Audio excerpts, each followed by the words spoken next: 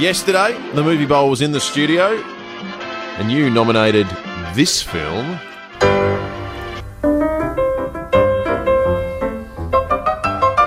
From 1973, it was The Sting. Lucy, good morning. Good morning. Bit of the entertainer there. Perfectly describes The Sting, I thought. Entertaining. 3 words just to set the scene for those who aren't aware what it's about. The Big Con. It's all about a big con, and I enjoyed it. The 1973 mobster film set in the Great Depression wasn't a comedy, but it was pretty witty and genuinely entertaining. At times, I didn't quite follow it specifically, as in I got a little bit confused, but overall, the convoluted robbery was a hit. There were no additional unnecessary storylines of romance or great tragedy, just a straight-out con artist, cunning plot, and it delivered, giving it 3 stars today. That's very generous, Lois. Yeah, 3 stars. It was better than Groundhog Day. How did you find Robert Redford and Paul Newman? They got a nice sort of chemistry between them, haven't they? Yeah, they were excellent. I think the funniest thing that it clicked about halfway through, not about the actors, but the set.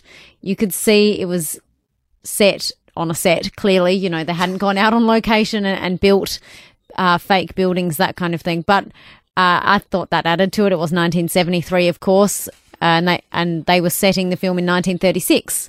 So back then, 2 of the most they probably dashing... couldn't make up a 1936 set, but I thought Robert Redford, Paul Newman were excellent. 2 of the most dashing male leads in history as well. Of a former generation would swoon. Robert Redford, about them. My mother's favourite of all time. Yeah. Yeah, I didn't quite swoon. Again, the generational difference, but I can imagine Eve Goodings being a big fan. Oh, Robert. I heard a lot about Robert Redford. A lot of... Good-looking bloke. He could have been your father. No, that's not. Hey, has your mum seen The Sting? No doubt she has.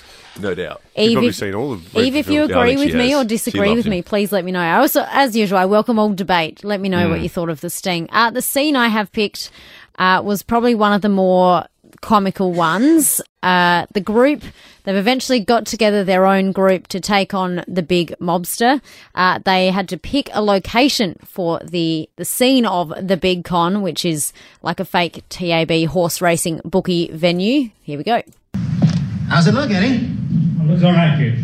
It's big enough and it's off the street. I don't know. It's kind of short notice. I'm not sure we can get it all done by Saturday. Got to. Donald's riding them out down from New York in the Century. We'll take it. That building at the end of the alley, do you manage that? For 15 years. Well, I'll need a corner room facing this way. How much a week? Only rents by the month. $250 for the 2 of them. Most of the stuff's stored on the north side. Last time I expect to see you down here. Never heard of the place. So he's just said to the building manager, I need this room, even though you've been here for 15 years, need you to never come back. And he takes the money and says, yep, never heard of this place, and walks out. 3 stars for The Sting. Are you enjoying this cinematic journey, Lois? I am. And now that I've got over the moving house, buying puppy busyness stage, I actually had time to watch it and enjoy it yesterday. It was good. Very enjoyable. Once you start going down the cinematic wormhole, it can become quite... Because one movie sort of leads to another. I'm not at that stage yet. It may happen. I know Tyson wants me to give a review of Goodfellas. Tyson, it'll happen after July. We've got to do that. We've got to get the Yep, Goodfellas. after We'll get the July. Goodfellas. Well, we're doing the repertoire system of all the films that I didn't get to watch in the first 6 months. They'll all be played off against each other in the next 6 months. The 1973 is a box office. It's tells you how much the world's changed in 50 years. So the biggest film 1973 was The Exorcist. Then you have The Sting, American Graffiti, the films that played off today. We couldn't do The Exorcist because there's no way Lucy's watching a horror. But the point that stood out to me, the film that came in 1, 2, 3, 4, 5, 6, 7, 8th was the Bond film Live and Let Die. Live and Let Die, the 8th Bond movie.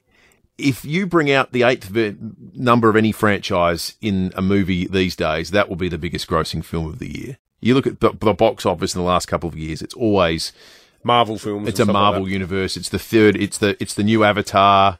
It's always a rehash, but that was an era, and much of the next 50 years would be until today, was eras where it was all original content that people went to see, and now it's just it's nostalgia. It feels like studios don't want to take a chance on something because it's completely demonstrably good. They just the only thing that matters is the bottom line. Yeah. Is it a guaranteed return on investment?